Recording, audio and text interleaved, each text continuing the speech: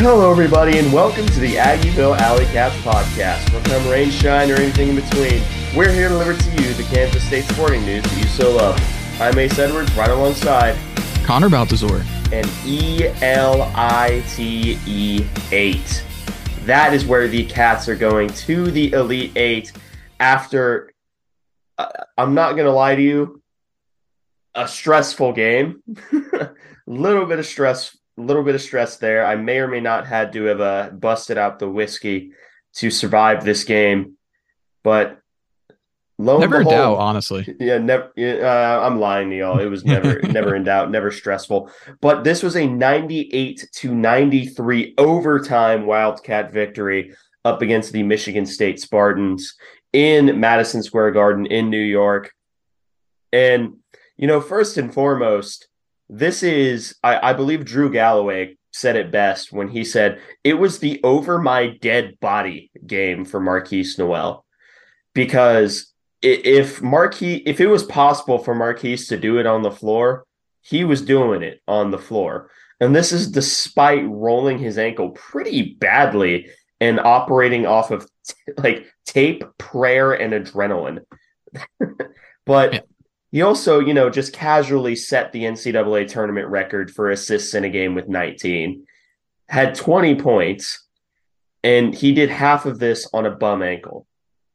So I'm not going to call my shot here. I'm not saying that Markquis Nowell almost exclusively for this game belongs in the rafters. I am saying that he probably should. I think the rafter, what we can talk about that just very briefly, I guess, before we get into the game. The rafter conversation is super interesting.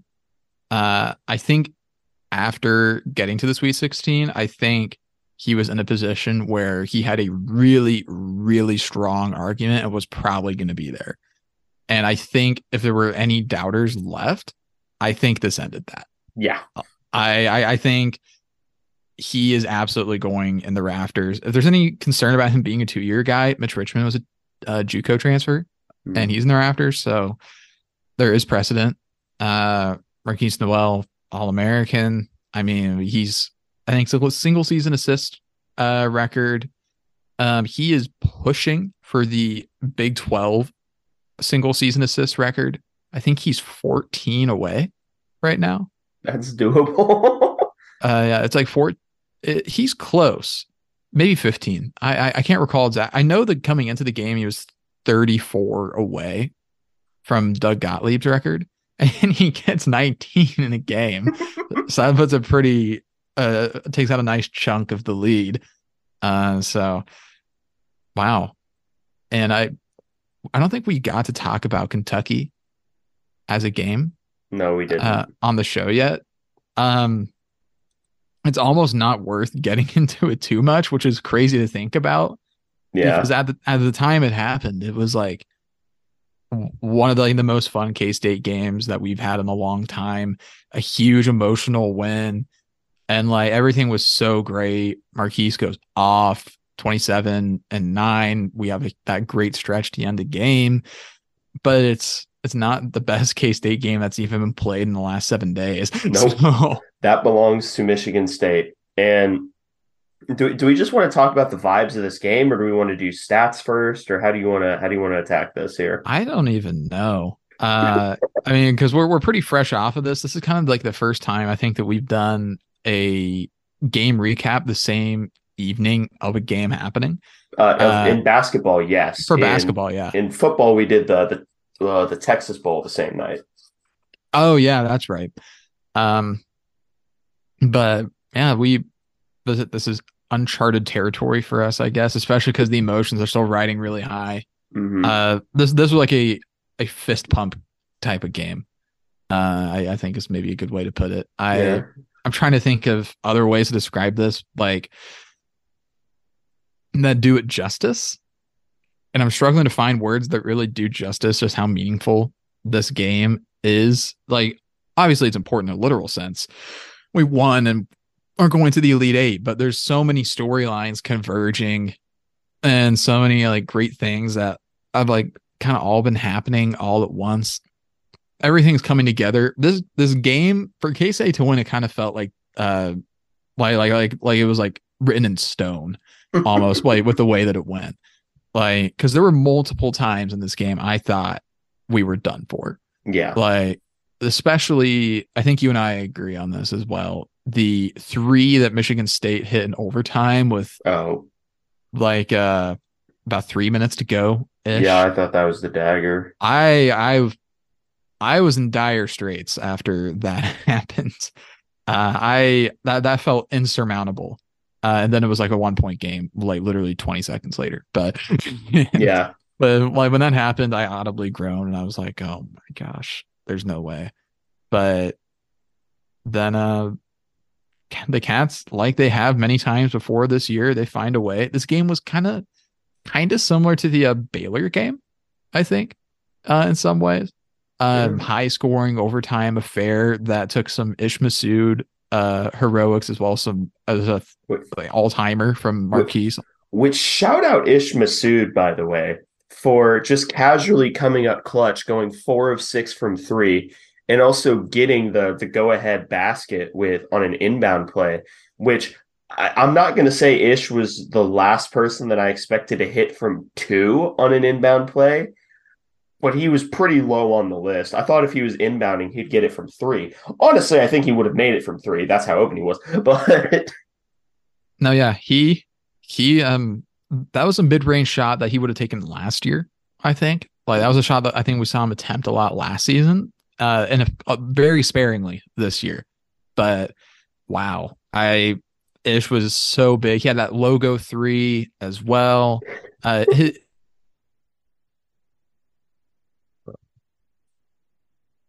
Yeah, the big logo 3 was especially something to note. It was taken straight from the Marquise Noel playbook there, and I think that's really interesting. You cut out there a little bit, but don't worry. Oh, you did too for me. So well, that's a shame. But I kept talking a little bit after a second of pause there. I talked about how basically Ish just stole the logo 3 from Marquise.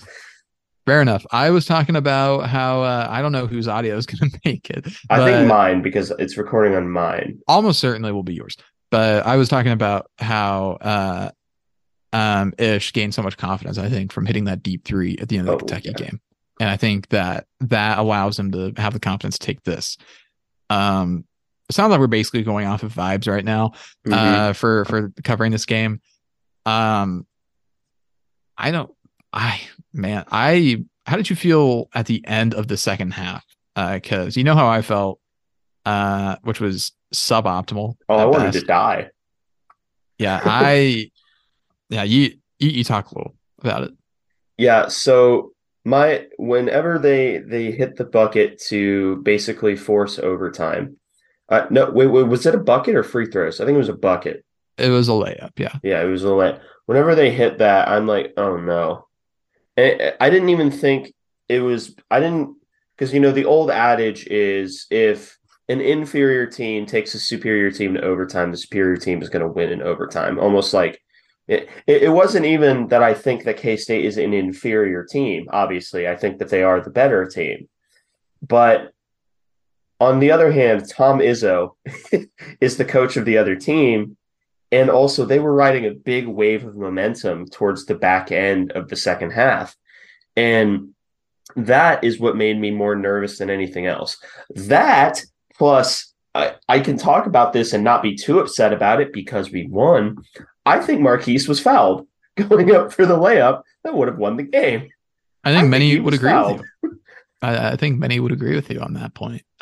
Many being me, and also probably a lot of people online, but I totally agree. And I also, for me, what I was most worried about was foul trouble. Oh, yeah. Because Gasson and Naquan were both dealing with 4 fouls. And Naquan had been sitting on 4 for a while. And Desi, he fouled out pretty fast, honestly. He only played 19 minutes. And he picked up 3 in the first half, I think. And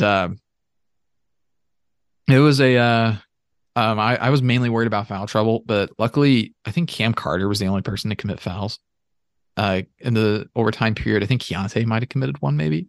Because Cam, I know, was super low on fouls because I checked going into to overtime, and he ended up with 4. So I think he committed 2 in overtime. So But he speared a guy, and luckily they called it on the floor and not for the 3-point shot. yeah, that was a big turn, and it was the right call. But that was another really big turning point. Was Yeah. the guy wasn't in his motion yet, because that would have been really bad.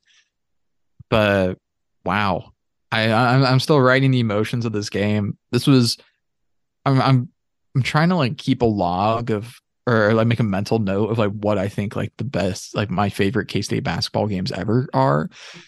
And the only this one is like up there on like Mount Rushmore right now. I Yeah. mean, I'm thinking 2010 double overtime Xavier win in the NCAA tournament, 2008 KU at home. Um, this game, then Kentucky man, game last week. either the Kentucky game last week or the Kentucky game when we went to, or when we beat them like 6 years ago in 2018, 5 or 6 years ago. It's one of those two. I don't know which it would be. Maybe I'll just cheat and say both since it's against the same opponent. Yeah. And but this game is going up on my K-State Mount Rushmore right now for the resiliency that they showed, for the all-time, like, probably one of the best single game performances we've ever seen from a K-State player, Marquise Noel, pretty much single-handedly willing this team to victory.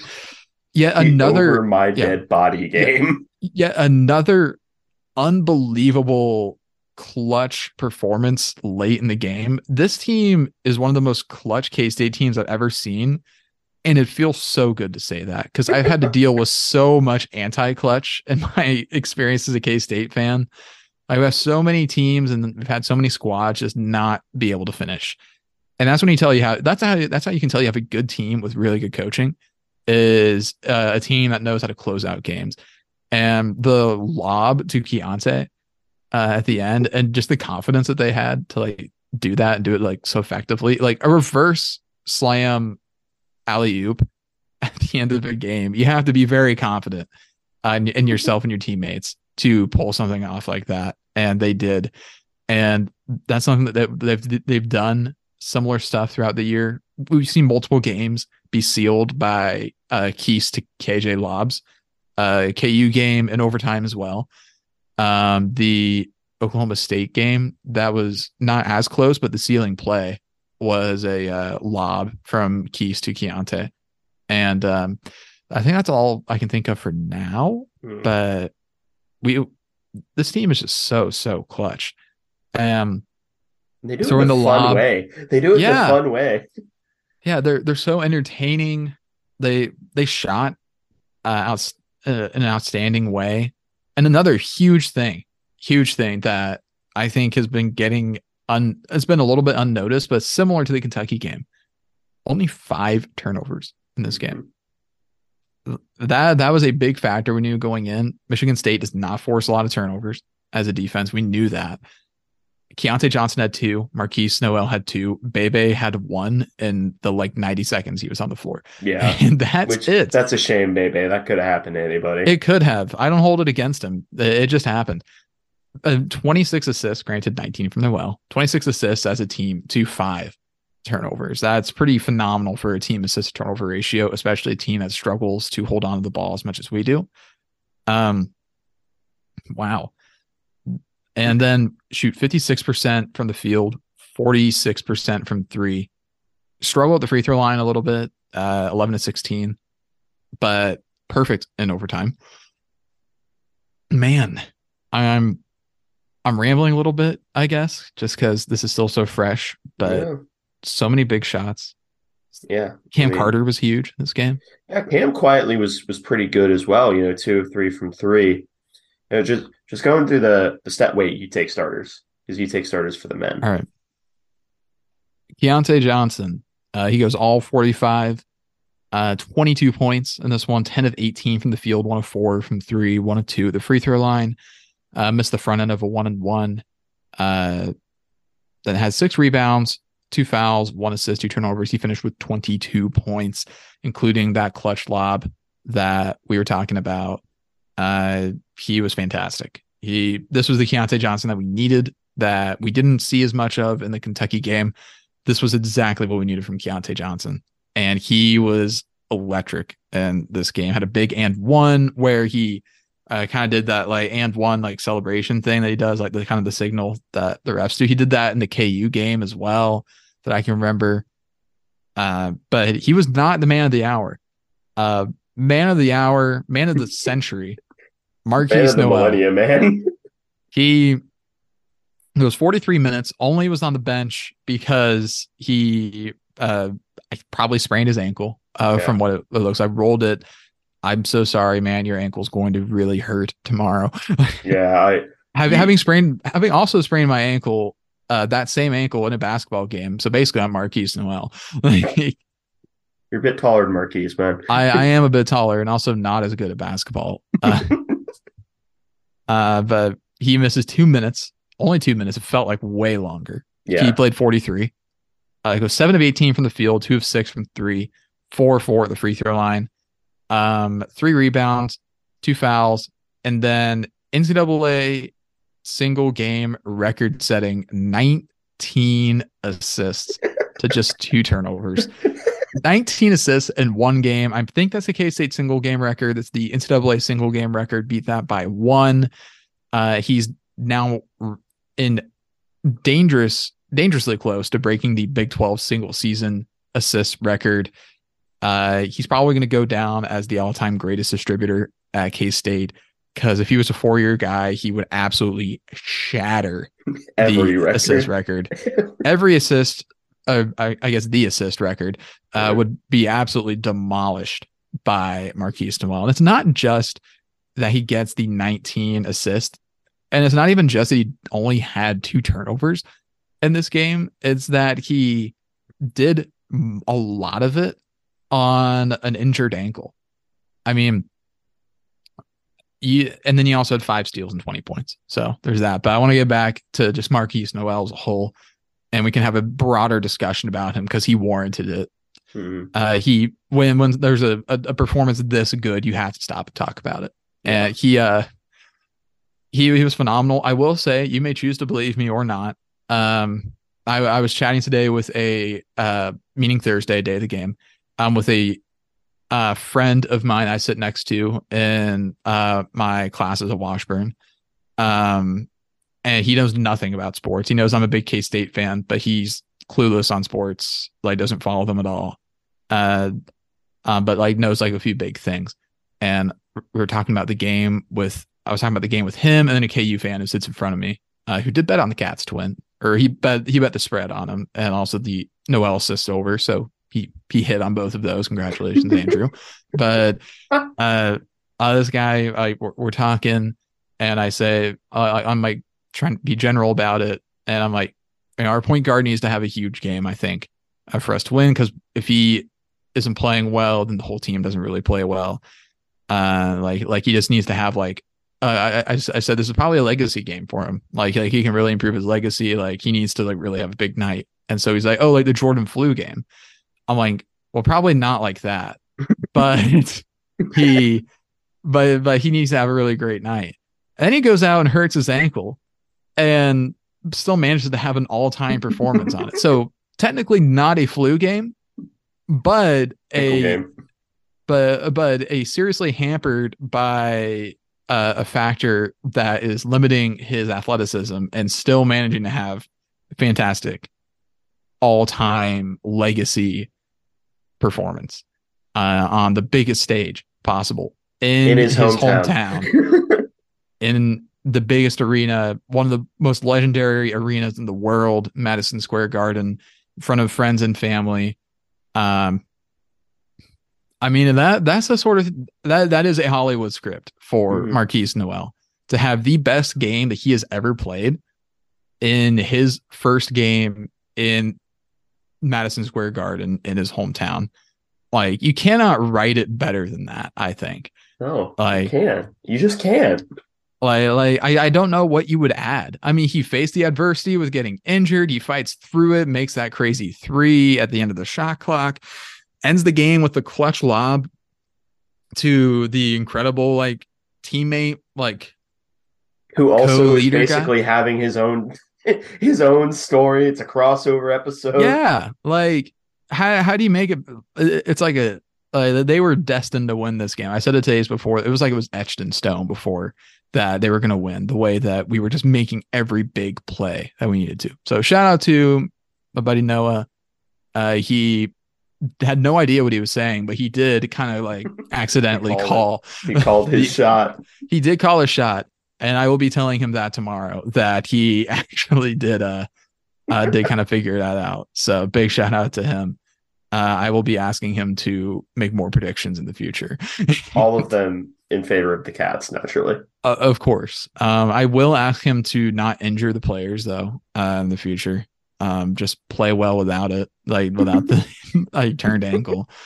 But I don't know. It speaks volumes to Marquise Noel's toughness and his resiliency, and also everybody's faith in him, and also to his importance to this roster, because we saw the wheels just really fell off when he was not on the court. Yeah. And we've seen that all year, but everything got bad when he was not on the floor. Yeah. Yeah. He was unbelievable. I did see people that aren't K-State fans that have just like been watching March Madness and starting to like follow K-State. They did say he needs to stop chucking logo threes. And like one of them was a little bit poor timing, I'd say, kind of late in overtime. Like probably didn't need to take that. But I do think people just aren't used to like him doing that because it is really unusual. But once you start seeing them go in, you're like, okay. Yeah, sure, I understand. Yeah, but K-State's kind of become like America's team as of late. Like or at least is contending for it. Like it feels like we've been working our way into kind of a larger position and like share of the like basketball sphere. I was going through a few days ago on TikTok, and I was bookmarking videos that people had made using the sound that the team has dancing to the Lil Baby track that went viral. There's been actually a lot of imitators that are doing the same thing and getting a lot of views. And also other K-State related stuff. Like CBS Sports put up a Keontae Johnson video that has 3 million views on TikTok, 480,000 likes. Let's see what else. Dude Perfect, of course, they put out a video. Oh yeah, the imitation there. That one's at 460,000 views. There's a video of K-State at a home game doing their dance before a game, 620,000 views. Some high schoolers imitating K-State doing the dance, they got 650,000.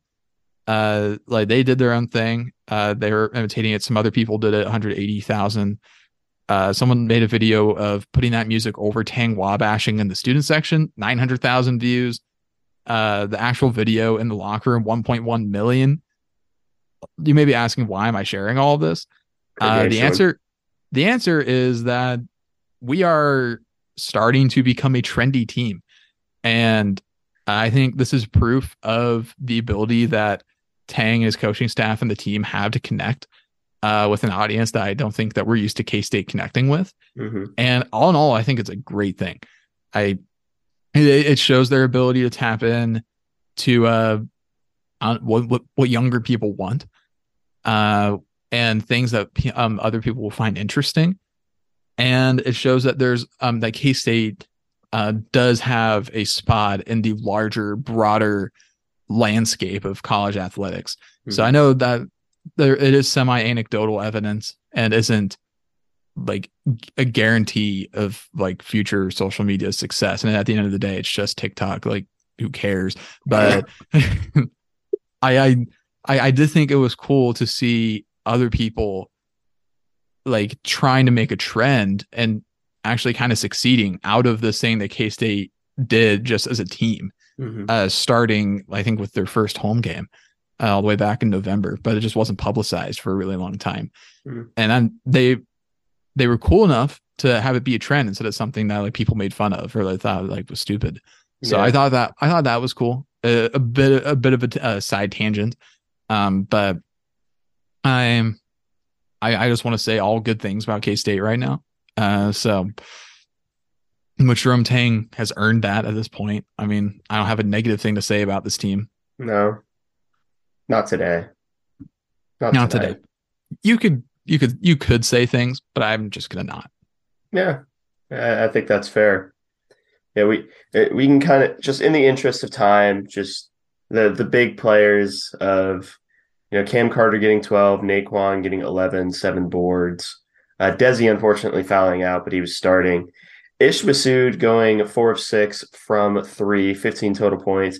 David Gasson going perfect from the field and hitting a 100% on purpose, I promise, 3-point shot. Yeah. And breaking both of his free throws. And breaking both of the free throws. A tradition unlike any other. David Gasson breaking his free throws, yet going perfect from the field. Yeah. But that is this game. We could talk about it for probably another hour if we wanted to. But we have other things to talk about on this episode. The last thing I'll say about it is after a few sleeps, I'm going to be interested to see what a rational Connor thinks about this game's place and not only K-State lexicon, but also the history of really great NCAA tournament games. Mm-hmm. I think right now this game probably is the front runner for game of the year in the NCAA tournament. Yeah, and we had another candidate the game before it. Can we just have one normal game? This team is going to have so much real estate in the one shining moment highlight montage that they do at the end of the tournament. Like there's going to be a full minute dedicated to Marquise Noel and gang and and company and their dunks and various antics that they go about. The hullabaloo that they get up to. Yeah, all their shenanigans.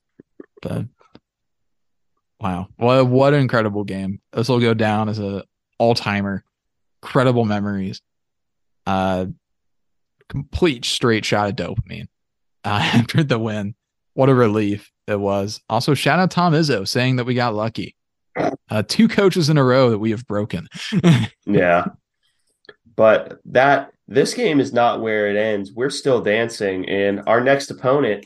We actually waited to start recording. It was kind of on accident. Not gonna lie, we waited to stop for this, but our next opponent will be the Florida Atlantic University Owls, abbreviated FAU. Don't get confused. We're not going up against Felix reincarnated as a basketball team. That would be horrifying. That would be the most physical basketball game of all time. Can you imagine just like 5 Felixes coming out of the tunnel doing the sack celebration? They would all foul out in like 10 minutes too. But yeah, so we can talk a little bit about the challenges that FAU brings. Normally, like I think you said this last week because I listened to last week's episode. FAU, we don't normally give like pregame stuff because I don't feel I'm not smart enough for it. I leave that to KSO. But KSU_fan does some great stuff.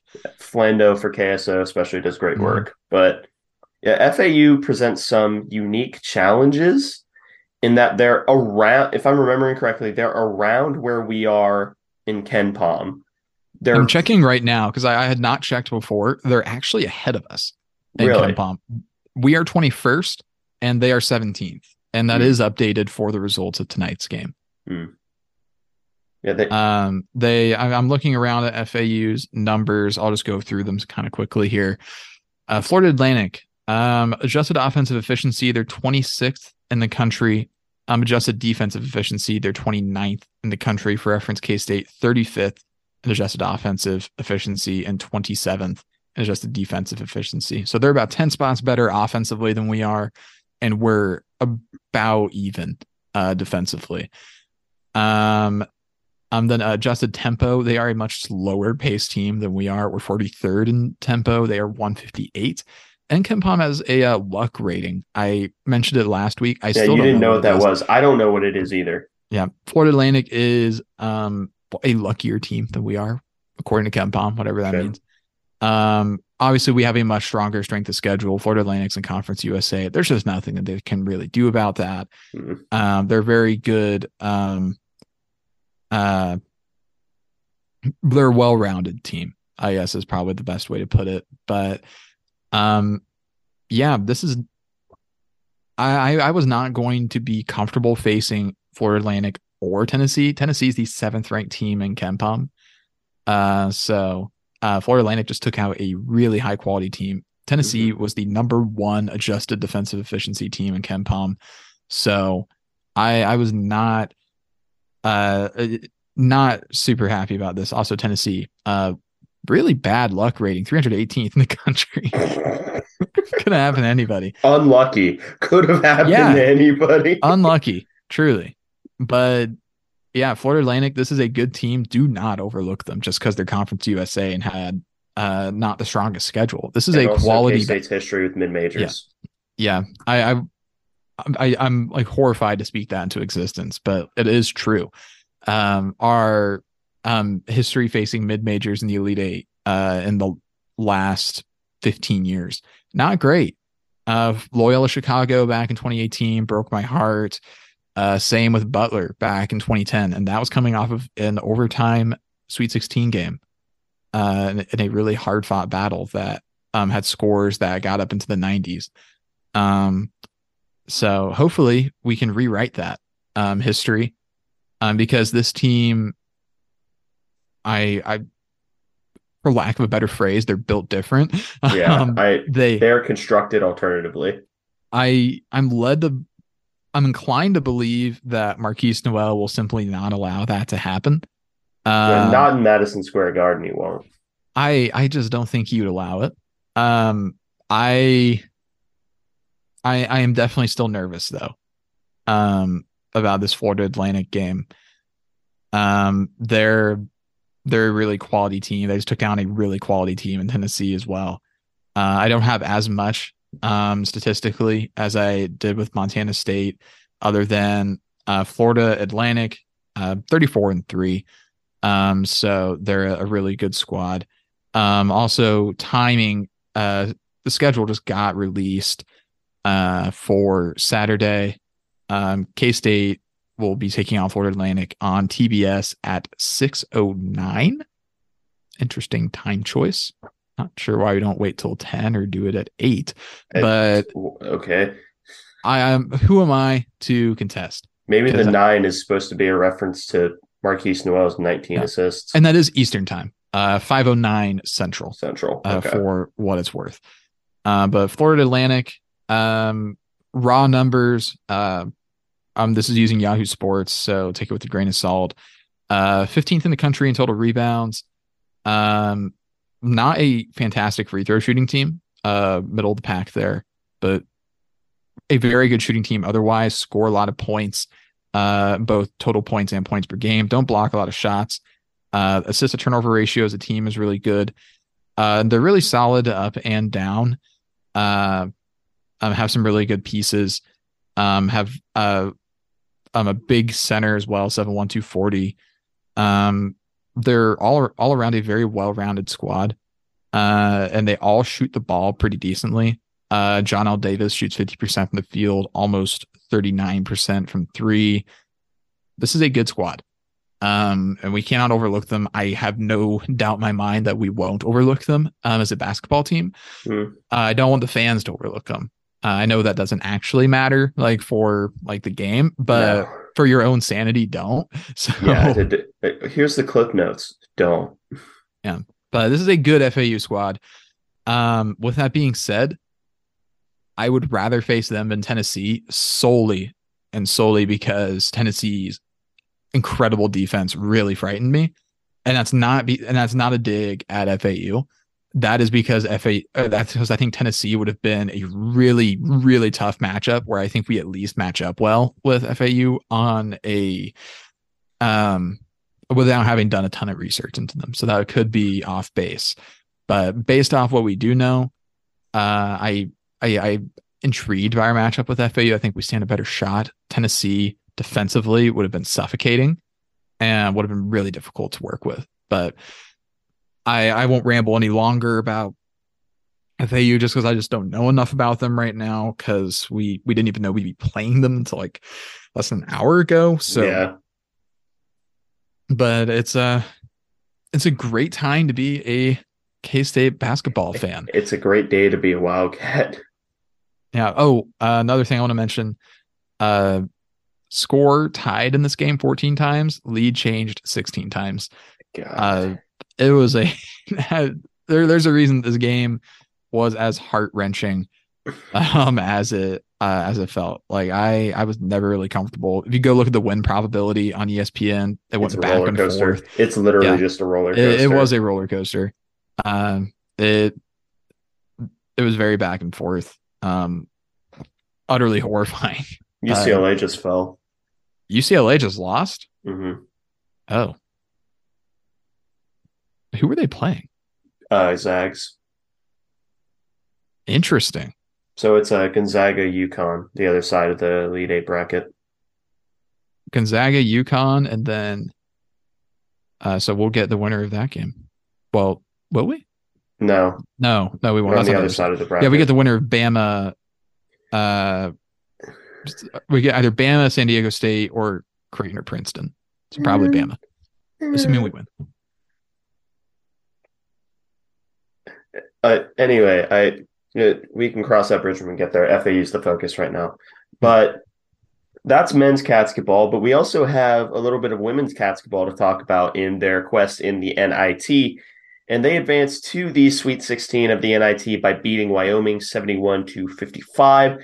They will end up playing Washington in the Sweet 16 for the NIT. But this was just like if I were to put solid women's basketball game for K-State and just like try to quantify it, I'd probably point to this game, because that's how I describe it. You know, Serena Sundell goes 5 of 6, 1 of 1 from 3, 9 of 10 on her free throws, 5 assists, unfortunately 5 turnovers. So maybe that's a little less than ideal. She had 20 points. Gabby Gregory had 19. Briley Glenn had 10. Sarah Shimazzi, 9. Jalen Glenn, 3. Eliza Maupin embarrassing people by being more athletic than them, which you think it would get old. It's not getting old. And then Rebecca Dollinger, making a 3. So that's good for her. Finally doing some of the stuff she was brought in for. She's been struggling from 3 for a while, but yeah, this was a solid win. It's been a little while since this game happened, it feels like, even though it actually hasn't been. It's been like 2 days, but there's been a whole other basketball game since then. That game aged me, bro. Yeah, the Michigan State game just destroyed me. It took years off my life. But yeah, this was a solid basketball win. Some contributors do decently here. Maupin got 6 points, 4 boards, no fouls in 13 minutes.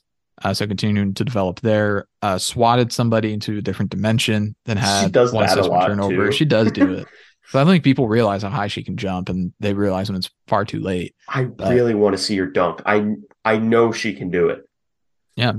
We have verbal confirmation of it, allegedly, from which I say allegedly. I heard him say it. Brian Smoller said on the broadcast once that Eliza Maupin can dunk.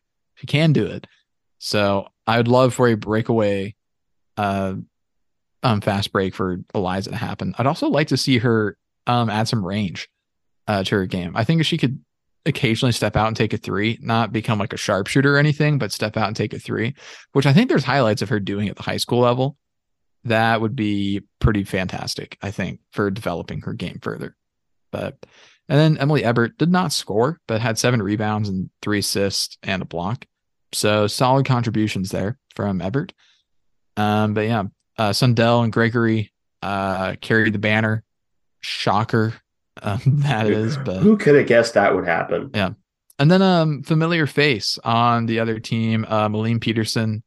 She started her career at K-State, but had a season-ending injury before her freshman year. So she redshirted and then transferred to Wyoming. And she was the Mountain West Freshman of the Year this season and had 15 points. So doing pretty solid is Malene Peterson over at Wyoming. Yeah. Like I said, that this was just an overall solid game. You'd want the free throw, not the free throw, the field goal percentage to be a little higher than 37.7%, but we hit on 35% of our threes, which I don't want to be mean, but it's kind of a miracle that we did that. Yeah, we've been shooting pretty well in the NIT so far, knock on wood. But we'll see if that continues. Which we've not really been able to string together many consistent stretches of hot shooting. We'll see if that changes though. Yep. So as we mentioned before, the next game for the WNIT is against Washington to the day this comes out, Friday at 9 p.m. Central Time. Apparently, the only way to watch it is, quote, Washington live stream. I don't think that's real. I don't think that's a real thing. I think they're lying to me. But yeah, so obviously support women's basketball. There's no other wait. Yeah, there's one other event. We'll talk about that in a minute. But the women's basketball team, they deserve the support, even if they're in the WNIT. So cheer them on. They honestly, they've gotten hot enough recently that they probably could make a decent run in this WNIT, which is kind of what we predicted happening. Yeah. Yeah. I think if you get over this hump, because the biggest issue with this game is that it's a road game. Yeah. And I think we're still yet to win on the road this year. So if we can buck that trend, then you'd be correct, by the way. We have not won on the road this year. Shocker. But if we can buck that trend, then hopefully we can come back to the friendly confines of Bramlage and take on another squad. But yeah, playing for postseason hardware, whether it's the NCAA or NIT, still support the Cats. Yeah, they blew out an in-state rival, handled Wyoming. Yeah, then Washington's going to be a solid matchup. Looking forward to it. Some late night Friday entertainment if you don't have other plans, which I'm sure most of the people listening to this do not. But yeah, that's women's basketball. But of course, we're a men's golf school, so we have to talk about men's golf. That we are. The 17th ranked men's golf squad got fourth at a 2 over par in the All-American Classic. And Tim Tillmans had 3 under par and was in the top 10. And I believe that the other 3 of the 4 members of the team all tied for 21st. It was either 2 or 3 over. It was around there. What was the break even on strokes? On strokes, I think it was 87. Hold on. Par 72. Okay. I lied. Times 3, 216. They were all 3 over. Will Hopkins, Nicholas Mason, and Cooper Schultz. They all tied for 21st at 3 over. And then Luke O'Neill goes 5 over at 221 strokes. So solid performance.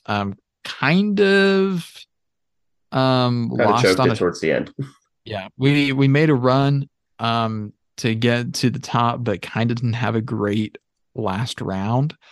Definitely could have cut it down, but just weren't quite able to get over the hump and really have an excellent tournament outing, but still had a good outing, finished at the top of the pack. Granted, separated from the top 3 schools, which 2 teams tied for second at -5. But we still finished 4th. Right up there with some other ranked squads. We're showing that we belong at the very least. And yeah, Club Cats have another nice outing. Nice that we actually have a reason to talk about them. I guess it's something else to chat about. And again, it's not like there's live streams of these, so really all you can do is just kind of like follow the scores like on the stat track and just say, oh, hey, we're doing all right, or oh, we're not doing as well. That's really about all you can do. Other than I think they live stream like the Big 12 meet. That's about it, I think. But I remember hearing that they were going to start doing that, but who's to say? Yeah. So that is men's golf, and And I get to talk about it.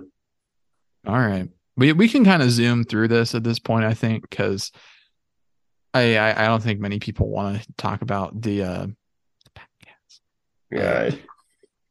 So the first series we'll talk about was Baylor, and Connor and I said beforehand that we should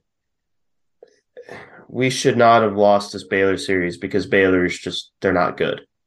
I don't want to mix words here. They're straight up just not good. yeah.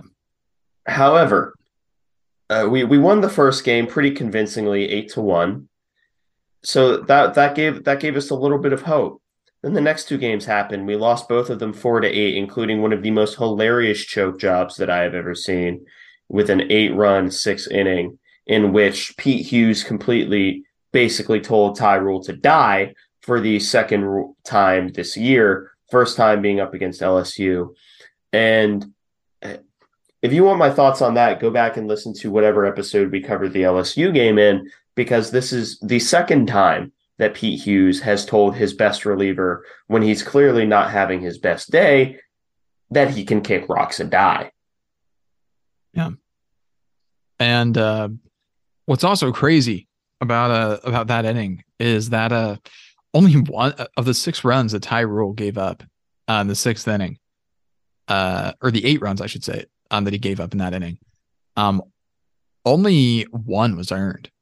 He only gave up one earned run because 2 of the base runners were inherited.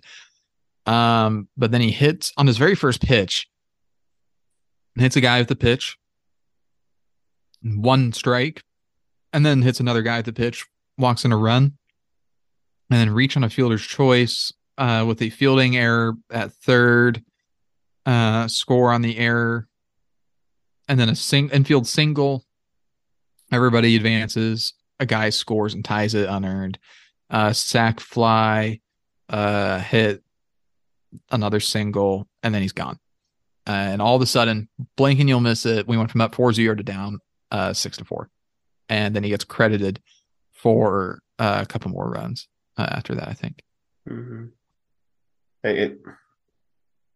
I Yeah, so the Baylor series was frustrating. Is there anyone who really, stood out offensively?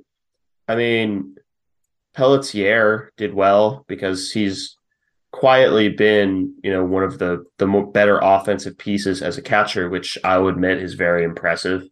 Collecting a hit and at least one hit in every single game, including 3 in the first game. In terms of RBI, who led the series? It looks like Kojo. Yeah, Kojo led with 5. But, you know, it it's just it's so damn frustrating. Like this, because this team should be better than they are, and they should be able to win away series, especially up against Baylor, who's they're in the middle of a transitory period and weren't good before the transitory period and Yeah, still aren't. it's so frustrating, man. Yeah. My standard on the episode I did solo was we need to get out of the Baylor series at least with a 2-1 victory, and we had every opportunity to do that, and we did not. Um, Pitching was inconsistent, fielding was inconsistent, bats did not show up when they needed to. At one point or another, every facet of the game struggled at some point. Everything was not good at some point. Wentworth had another rough start. Shea Hardis wasn't very good either.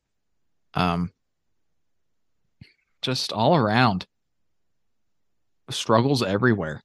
Um, Not a lot of guys performed up to their best ability for the entire series consistently. Cash Rougley had a nice final day, but it hardly mattered. But man, just a really, really, really bad look to start Big 12 play, dropping a series that was very winnable, especially taking the first game. Even though it's on the road, at this point, I'm done making excuses about road losses. No. We were generous last year at some points, I think.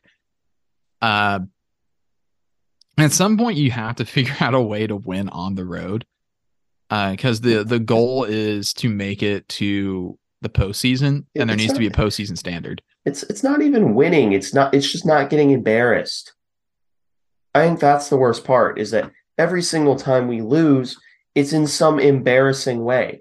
It's in, like, we choke the game away because Pete Hughes leaves a reliever in too long, or he brings in the wrong reliever, or the bats go completely cold for no good reason. We are incapable of playing a complete game on the road. And I think that's the worst part. Like, if we got obviously road losses are going to happen. In the Big 12, it's a good baseball conference. Like, you're going to have a couple tough luck losses where you put everything together and you still lose. That sucks, but it happens. Unfortunately, it just hasn't happened in these past few years to K-State. They've had very few just straight up tough luck losses because they just have one thing in particular fall apart. And it's a road game. Yeah. And we've seen a lot of base running errors as well. Granted, I will say some of those are honestly not on Pete in the moment. Yeah. It is ultimately on Pete in a larger sense, in a coaching sense. But there are multiple times that you can see in the games happen over the last week that guys just didn't look to third when rounding second, and then rounded second and got caught in no man's land. And that's on them to a certain extent, especially when Pete is holding up the sign to stop and they just don't. Mm-hmm. It's a tough look, but even if it is them, like yeah, you look at it and it is on them, but it is on Pete to an extent. He's the coach. They're supposed to be disciplined and know to do that when they're rounding second, to look to third to get a note on it, because you're not always going to have the best judgment on if you think you can make it to third or not. So it's super frustrating, struggling with a lot of the same things that we always have. Yep. And then well, we'll talk about the one positive first. The first game of St. Thomas. First game was good. Nick Goodwin had 5 RBI. Brendan Jones had 2. Yeah, no, that's about it. Now we have to talk about it. Now, I understand sometimes you lose to fellow Big 12 schools when you shouldn't. I even understand losing to Group of 5 schools, with a mediocre record. What I don't understand is losing to a 1-13 St. Thomas squad that is not good. And not only losing, you get shut out until basically garbage time in the 9th inning, and then you're unable to execute any time that you get runners on. This includes after taking, 9 walks, so leaving a total of 7 runners on base. 12. We left 12 on. Yeah, leaving 12 runners on base. My bad. I was looking at the wrong stat line. And it was okay. It gets worse. So. Oh, no. Don't misunderstand. It gets worse. 9 walks, 12 left on base, 6 strikeouts, 4 hits, 1 run.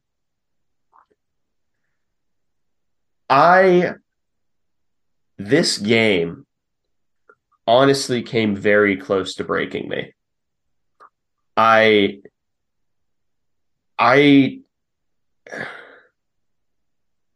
There's a difference between not having an excuse and then just not having an excuse. Like, St. Thomas is a bad school. And I don't mean academically, I mean they're bad at baseball, because they've been a D1 program for like 2 years. There is no universe in which a head coach who has been at K-State, 6 years now? 5, 6, somewhere around there. Yeah, so there's no universe in which not only do we drop this game, but we only score a single run and leave 12 runners on base. That shouldn't happen, especially not at home, when our entire thing the entire year has been, oh, we're really good as a home team. We're exceptional hitting as a home team because we have the ability to drive balls out in Twinton. We couldn't make solid contact the entire game against a pitching staff that is just bad. Yeah. Takes till the 5th inning to get a hit in this game. We were getting no hit through 5. That shouldn't happen. If you look up and down this roster, the likelihood of players like, and I'm not even counting like the players that are just average, because honestly at this point I don't want to pin it on the players because I know the players individually, the pieces are good. They hit every note that they should, but they can't make it sound good together.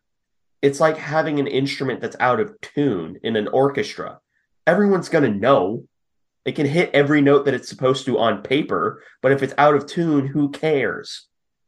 So you can have the individual pieces of Brendan Jones, Nick Goodwin, Kojo, Cash Rugeley, and then Jaden Lobliner and Roberto Pena. You can have all of those, but the likelihood of all of them having a bad day and having a bad day at the same time,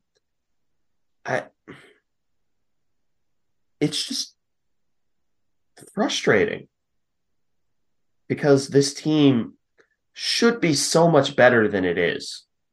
This isn't a case of, our recruiting classes just haven't been that great. Maybe we'll get the players in someday. No.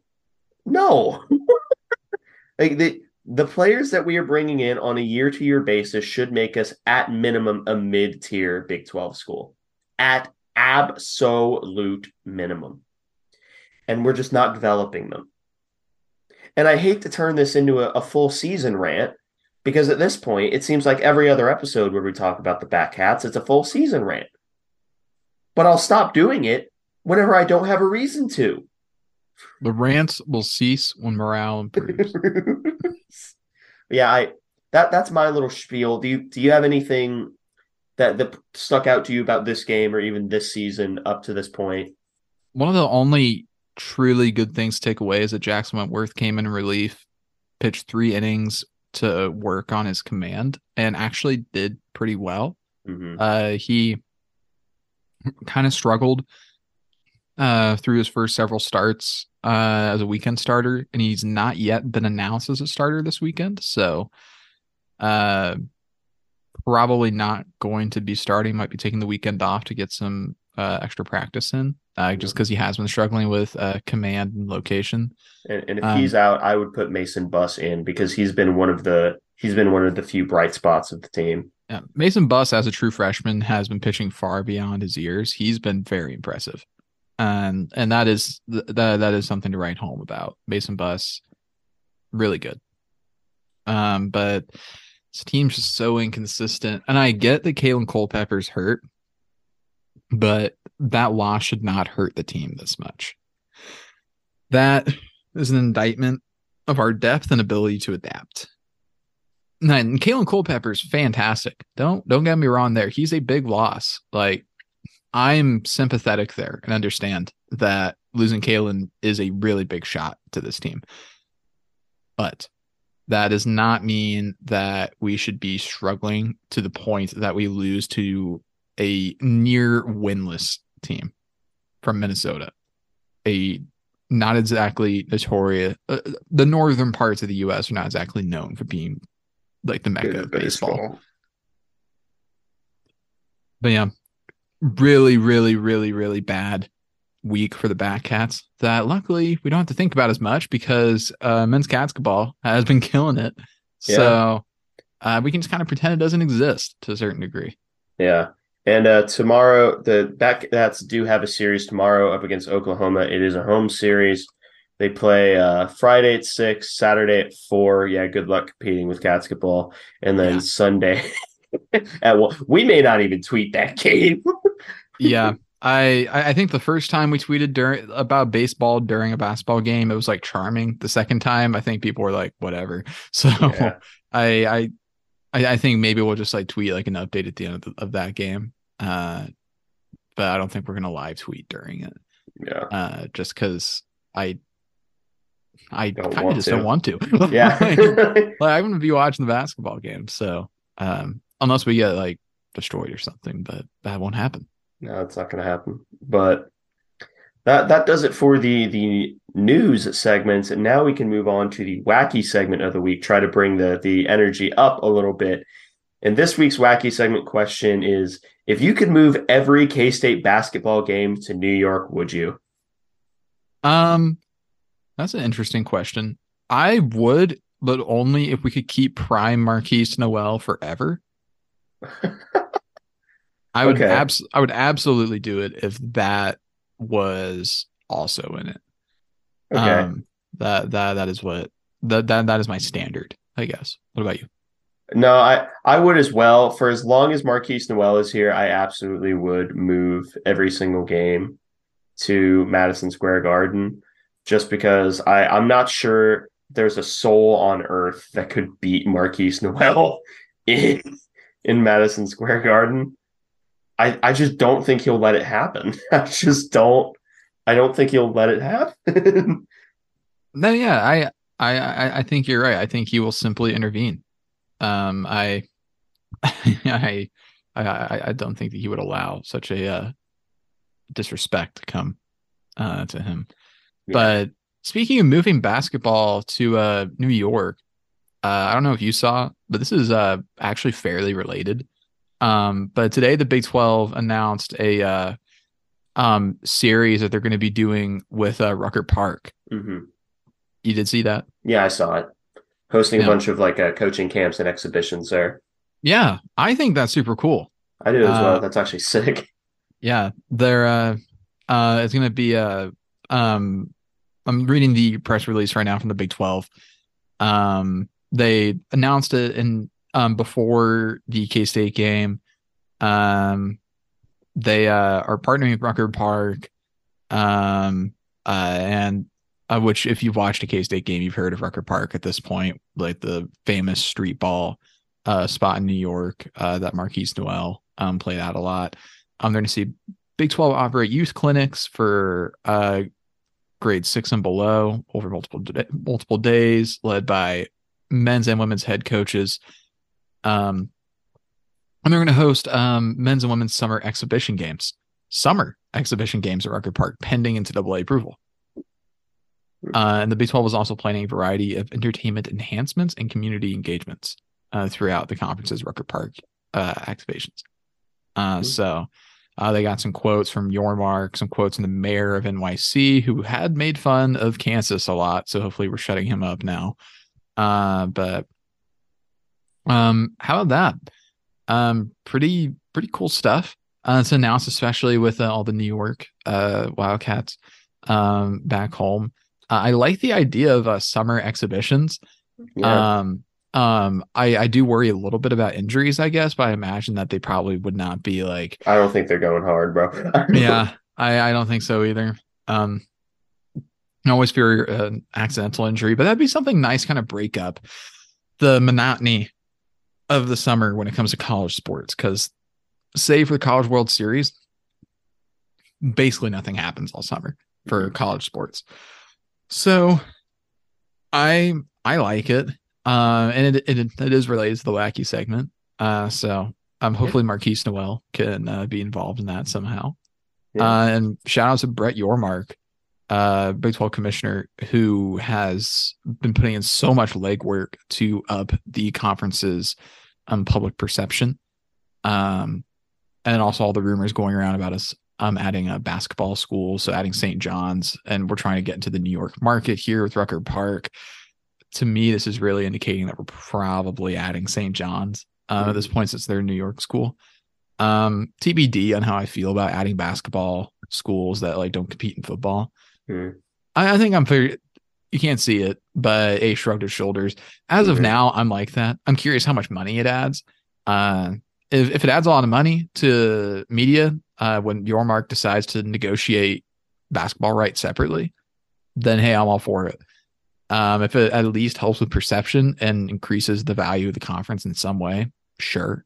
That'd be kind of weird to play schools that we don't play in football, I guess, and add a lot of teams to the conference. But I'm at the very least open-minded about it. I'm curious to see what more comes from it. I don't know a lot of the inner workings of it. Obviously, I don't work for the Big 12, but I'm at minimum curious, I guess, is the best way to put it. Like I'm interested.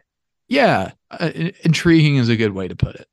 Not like over the moon or anything, but it could work. Just gonna have to wait and see. But going back to the wacky segment, if we could keep Keese and Prime forever, yeah, I would totally move all of our games to New York because Prime Keese, eventually we're going to be winning a few national championships. So, but yeah, that pretty much wraps up this episode of the Aggieville Alley Cats podcast. Thank you all so much for listening. If you want to follow or contact the show, you can follow us on Twitter and Instagram at AggieVilleAcats. That's capital A, and capital C in cats. If you want to email us, we're at AggieVilleAlleyCats@gmail.com. If you want to follow us on a more personal note, I am at AC Edwards00. I am at Connor Baltazar, capital C, capital B. And if you want to support the show financially, please be sure to check out the official Aggieville Alley Cats merch store, where you can find such designs as the staff-approved Doomtang Clan, Play Sandstorm Cowards, and Neon Alley Cats. But most importantly, thank you all for listening to this episode of the Aggieville Alley Cats podcast, where come rain, shine, or anything between, we're here to deliver to you the Kansas State sporting news that you so love. Stay safe, Alley Cats.